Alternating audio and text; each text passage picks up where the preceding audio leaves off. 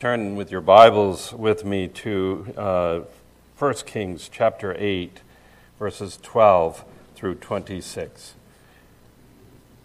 1 Kings chapter 8, beginning at verse 12 and going through verse 26.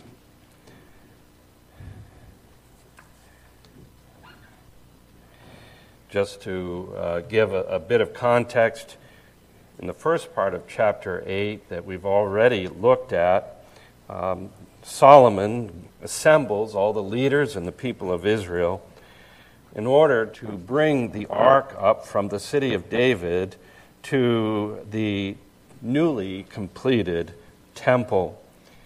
And the ark is brought to that place, to its place in the inner sanctuary of the house, in the most holy place. And the priests, when they had finished setting the ark in its place, experienced the fact that they were no longer able to continue to minister in that place because the glory of the Lord filled the house. The cloud filled the house of the Lord. And we read of that in verse 10 of chapter 8. And then it says that the glory of the Lord filled the house of the Lord. This is a wonderful and a great event in the history of God's dealings with his people Israel. It is the culmination of the work of God for his people, redeeming them from slavery in Egypt, bringing them eventually into the promised land, choosing that place where he will bestow his presence and his glory in Jerusalem, and then on the mount where the temple would be built. And the glory of God fills that place. And now in the verses that we are going to look at tonight, we're going to read the words of Solomon that were spoken at this time. And we're not going to read the whole chapter, but only the verses that I mentioned. It's a fairly long address that is given, but we're going to break it up. But here in chapter 12, Solomon says, Then Solomon said, "The Lord has said that he would dwell in thick darkness. I have indeed built you an exalted house, a place for you to dwell in forever." Then the king turned around and blessed all the assembly of Israel, while all the assembly of Israel stood. And he said, "Blessed be the Lord, the God of Israel, who with his hand has fulfilled what he promised with his mouth to David, my father, saying, Since the day that I brought up my people Israel out of Egypt, I chose no city out of all of the tribes of Israel in which to build a house, that my name might be there. But I chose David to be over my people Israel. Now it was in the heart of David my father to build a house for the name of the Lord, the God of Israel. But the Lord said to David my father, Whereas it was in your heart to build a house for my name, you did well that it was in your heart. Nevertheless, you shall not build the house, but your son, who shall be born to you, shall build the house for my name. Now the Lord has fulfilled his promise that he made. For I have risen in the place of David my father, and sit on the throne of Israel, as the Lord promised, and I have built the house for the name of the Lord, the God of Israel. And there I have provided a place for the ark in which the covenant of the Lord that he made with our fathers when he brought them out of the land of Egypt. And then Solomon stood before the altar of the Lord in the presence of all the assembly, and he spread out his hands toward heaven, and said, O Lord, God of Israel, there is no God like you in heaven above or on earth beneath, keeping covenant and showing steadfast love to your servants who walk before you with all their heart. You have kept with your servant David, my father, what you declared to him. You spoke with your mouth, and with your hand have fulfilled it this day. Now therefore, O Lord God of Israel, keep for your servant David, my father, what you have promised him, saying, You shall not lack a man to sit before me on the throne of Israel, if only your sons pay close attention to their way, to walk before me as you have walked before me. Now therefore, O God of Israel, let your word be confirmed, which you have spoken to your servant David, my father. So ends the reading of God's word. Let us pray. Our gracious God and Heavenly Father, we do thank you that you have given to us this portion of your word to consider tonight. We pray for your Holy Spirit's help in understanding it and applying it in our own hearts and lives. We pray, O Lord, that these words would be living words to us, and we ask your blessing through Jesus Christ our Lord. Amen. This is a truly grand occasion that we are reading about this evening. And the words that Solomon has spoken express his desire to lead Israel in blessing the Lord for the fulfillment of his promises to them. And so I'd like to look at this part of the Word of God under three headings.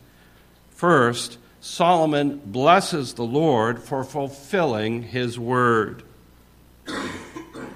Second, Solomon blesses the Lord for graciously dwelling with his people Israel.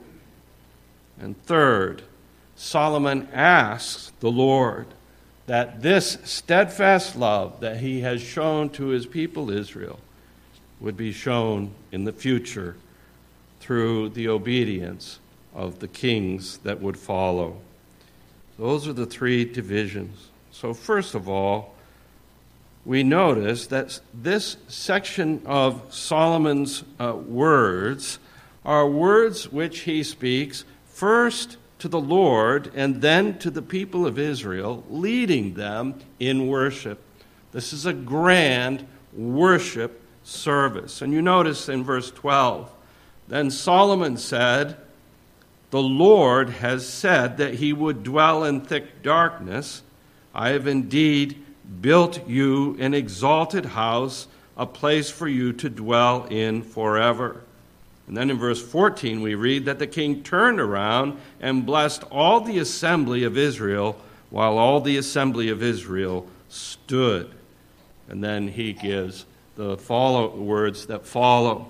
And so Solomon here first addresses the Lord, and we'll look at verse 12 more closely in a moment. But then he turns and he addresses the people, and he leads them in giving thanks to God. For to bless the Lord is to thank him for all his blessings and his faithfulness to us. One primary example of that in the Bible, a notable example, is Psalm 103. In Psalm 103, we have these words, Bless the Lord, O my soul, and all that is within me. Bless his holy name. Bless the Lord, O my soul, and forget not all his benefits. And then the psalmist proceeds to delineate those benefits.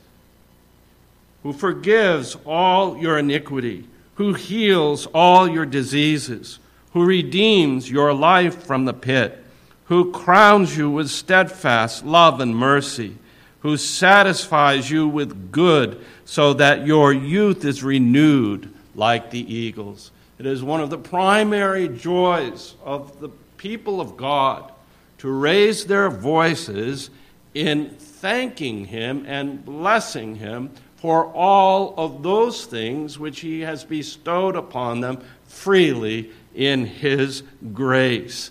And this is what Solomon is doing.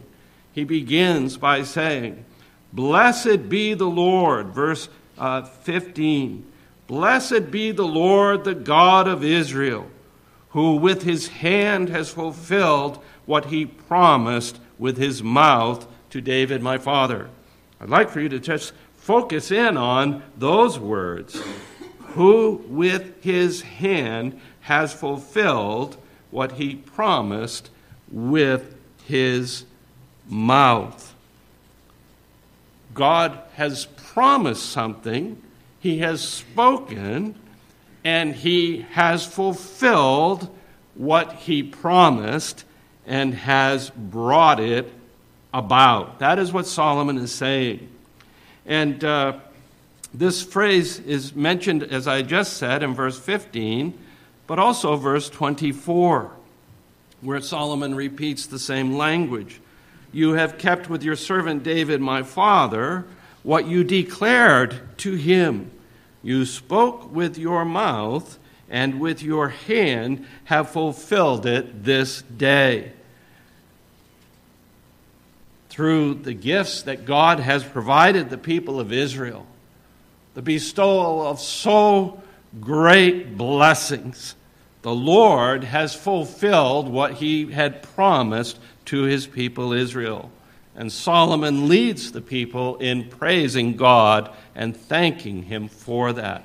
So ought we also to do each and every day, to remember the path that God has led us on, to remember the way in which God has shown us his faithfulness. Solomon does that. He leads the people in this. It is a wonderful thing to consider. But what Solomon here is saying is that there is a complete consistency between the word spoken with the mouth of God and the deeds done by the hand of God. There is a complete correlating consistency between what God has spoken and what he has brought about by his hand. And that is what he is saying, and he's calling our attention, and he's calling Israel's attention to this.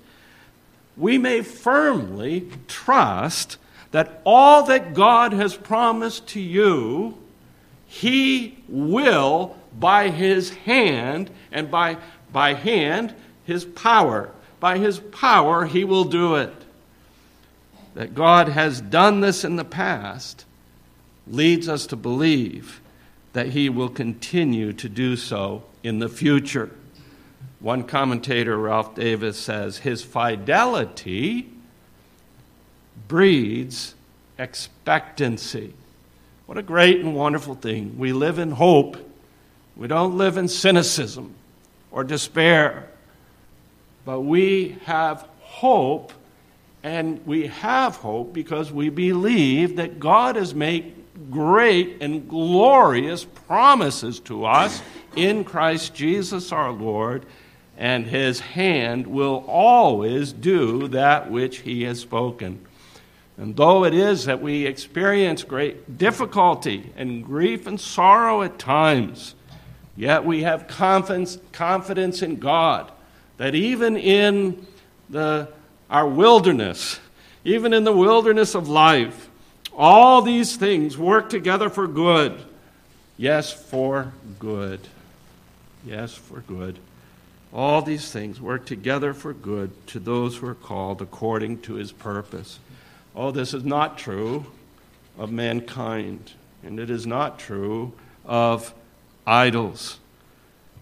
This is what sets the God of Israel apart from all idols. In the pagan world, if a pagan deity assured you of blessing, you could never be sure. some other deity might step in and prevent it. So it is with all false gods. When we worship false gods, when we bow before the God of beauty, the God of intelligence, the God of wealth, power, drugs, or sex, when we worship these gods, the advertising is good. But if you sell your soul for them, it will leave you empty and a hollow shell, devoid of all truth, all honor, and all goodness. But that is not true of the blessings of God. The blessings of God are real and substantial. Place your faith in Him, and you can know for certain that which He speaks with His mouth, He accomplishes. And from the time of Israel's wanderings, deliverance from Egypt, and then their wanderings in the wilderness, God had borne with His sinful people, but He never forsook them, never left them, and brought them into the promised land again and again, blessing them in His grace and His mercies. All the idols of this world that tempt us so never accomplish that. They never bring us to true joy. They never bring us true satisfaction. They never bring us life. But the God of Israel, Solomon is saying, "Blessed be the Lord, for He has fulfilled with His hand, by His power, everything that He has spoken. And if He's done it in the past, He will do it again." Secondly, consider with me the fact that Solomon blesses the Lord for graciously dwelling with His people. These words are spoken right after the glory cloud had descended upon the most holy place.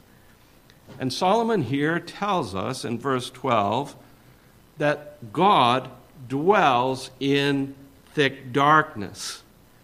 Now that phrase, the dwelling in thick darkness, is a reference to God's coming upon Mount Horeb or Sinai. And if you read Exodus 19 and Exodus 20, you'll find the description there of the mountain as being wrapped in darkness. God's descent upon the mount caused the people to stand far off, and we read these words, "Moses drew near to the thick darkness where God was." Solomon refers to this in verse 12 when he is speaking to God. He says, "The Lord has said that He would dwell in thick darkness." And that reference is to the revelation of God at Sinai. And yet now God comes in the midst of His people and bestows His glory upon this most holy place of the temple. The glory cloud fills the temple, and God dwells graciously in close proximity and in intimacy with His people. By doing that, He fulfills what He had always intended and desired when He delivered them from Egypt. Right after the Exodus, right after the revelation of God at Horeb, God said these words, "Let them make me a sanctuary." Why? "That I may dwell in their midst." And in Exodus 29, God says, "I will dwell among the people of Israel, and I will be their God. And they shall know that I am the Lord their God, who brought them out of the land of Egypt, that I might dwell among them."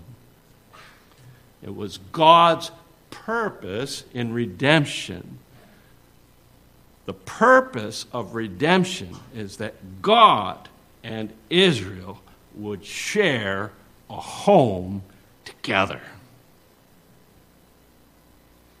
an amazing thing that the creator of the universe, who is incomprehensible and transcendent and far beyond our ability to grasp or understand, that this one who is the creator, who is infinitely removed from us, yet condescends to live in near fellowship with his creature. I will dwell among them. I will dwell among the people of Israel and will be their God.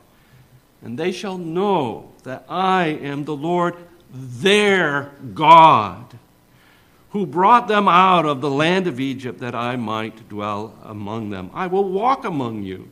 I will be your God, and you shall be my people.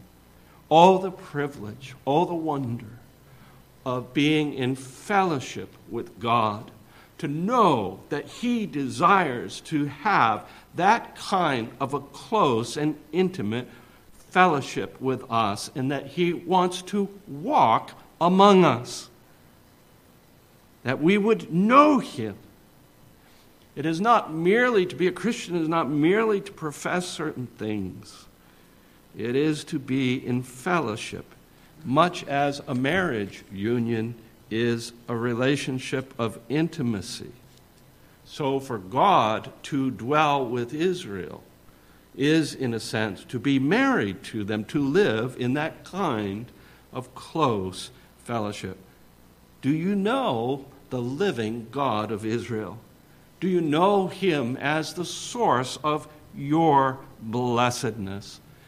Do you live in close fellowship with him? And do you know his love?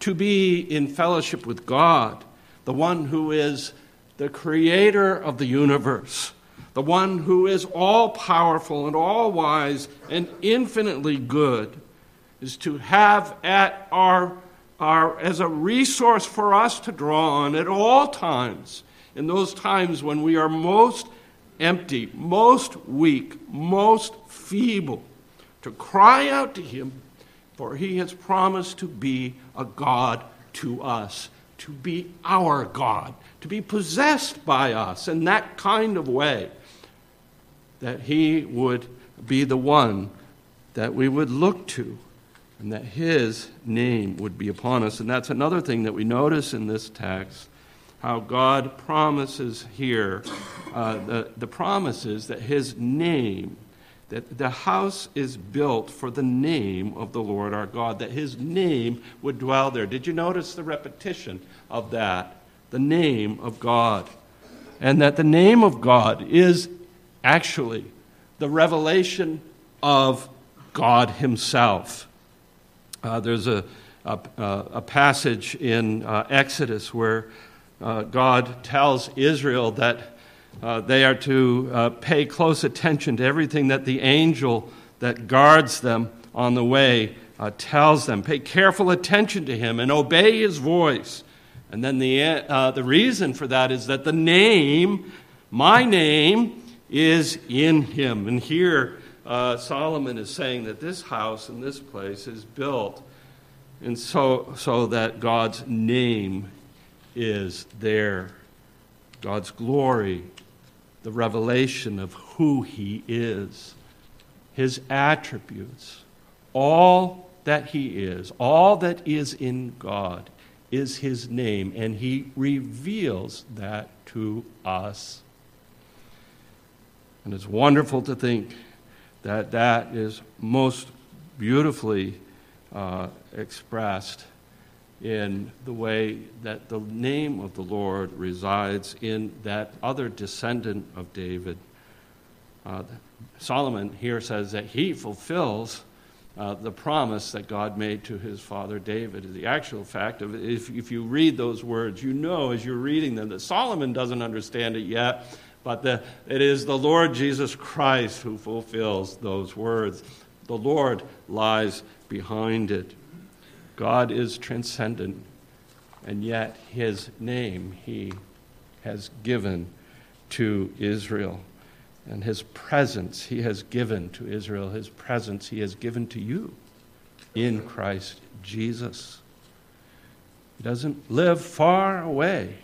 He's not far removed, though sometimes we may feel it to be the case. God is ever near. God is ever near to you.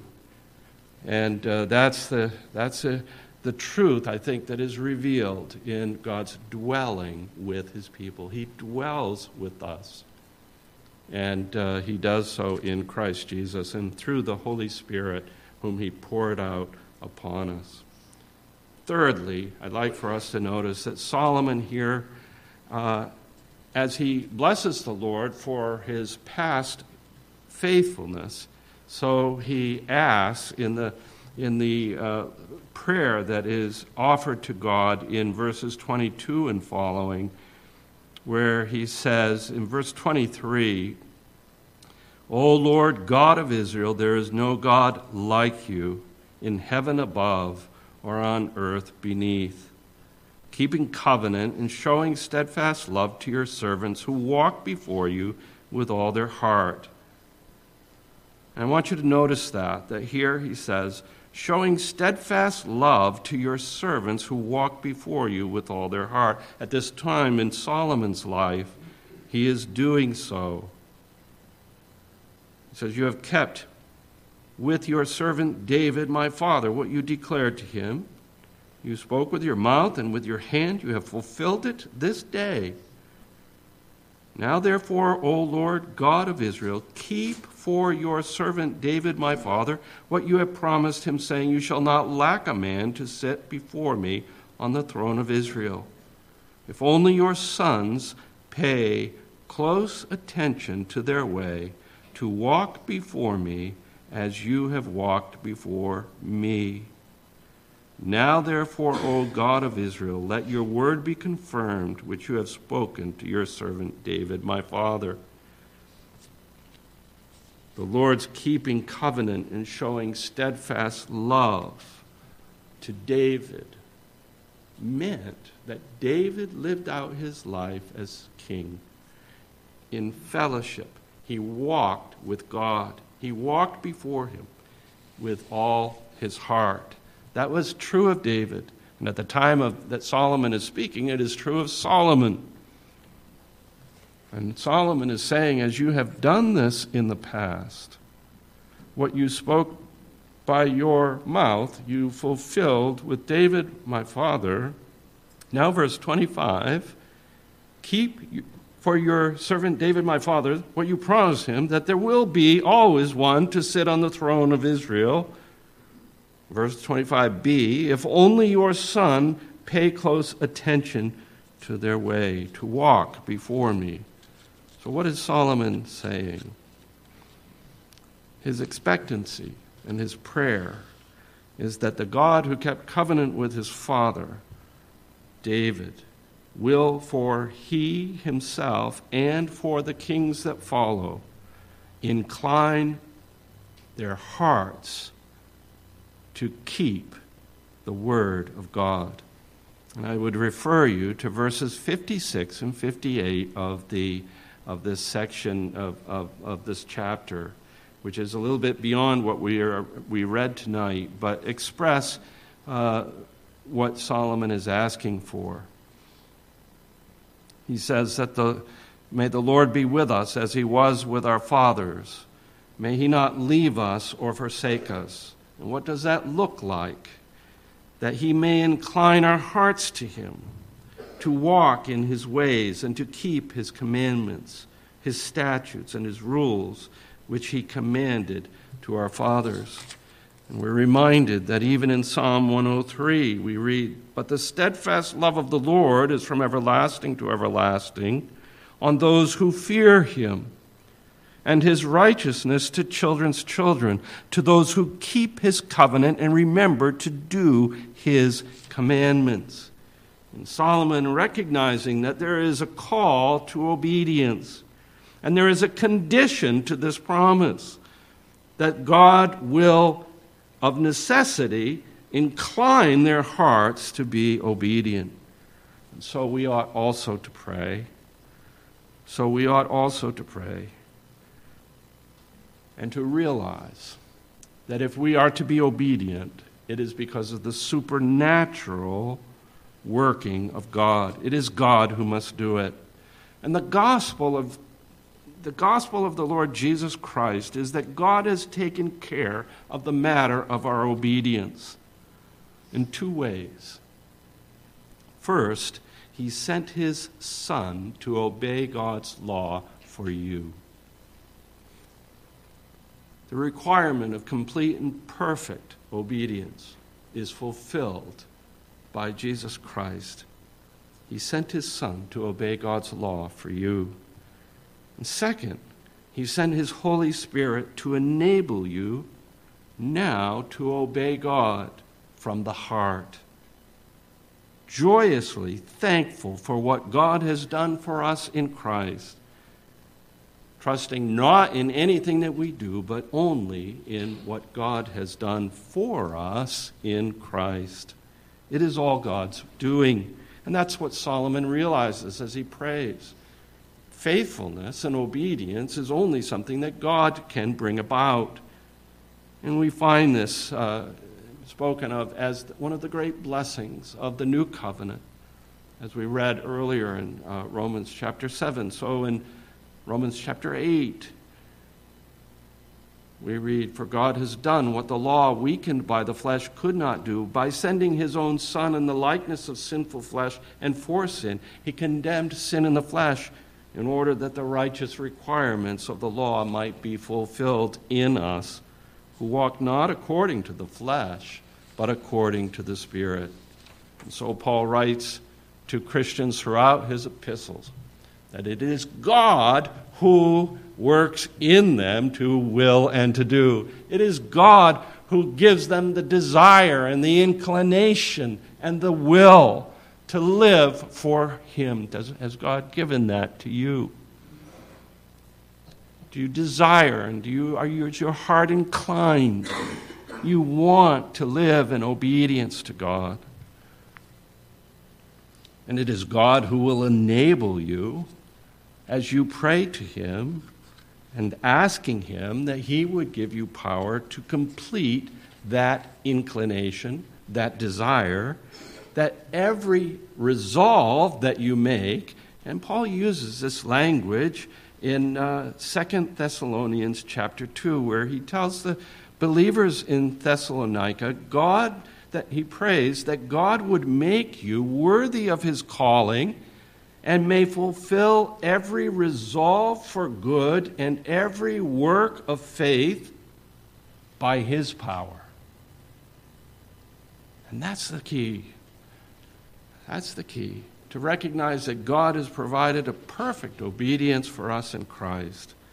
And then out of gratitude for what he has done for us in Christ, resolving to trust that God, by his power, will enable us also to glorify him.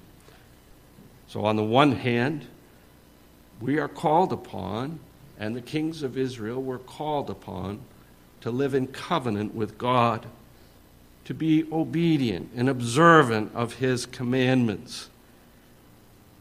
So God, by his Spirit, enables the believer to be obedient, but it is the result of God's working in him as we diligently seek to follow after God and to be obedient to his commandments.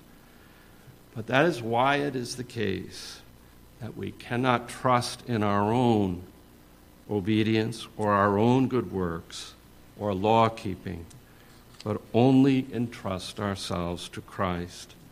Only his works are good enough. And that's where that prayer is headed.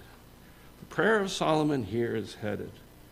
He is praying for the king to come that will fulfill perfectly and completely what God desires for all of his children. And he will do it for them as their head and representative. And he will enable them to live for him. May God enable us to do that. Let us pray. Our gracious God and Heavenly Father, we do thank you for the way in which we are reminded here of your faithfulness in keeping your promises. The fact that we can know for certain that you will fulfill everything that you have promised, that it is not left to human weakness, but that it has been accomplished all by the power of the Lord Jesus Christ. And so, O Lord, we pray that even as we look to him this night, that you would enable us to know that all of our righteousness is in him, and that you will also grant to us that we might live in fellowship, walking before you in fellowship with the living God by your grace and mercy. And we ask this through Jesus Christ our Lord.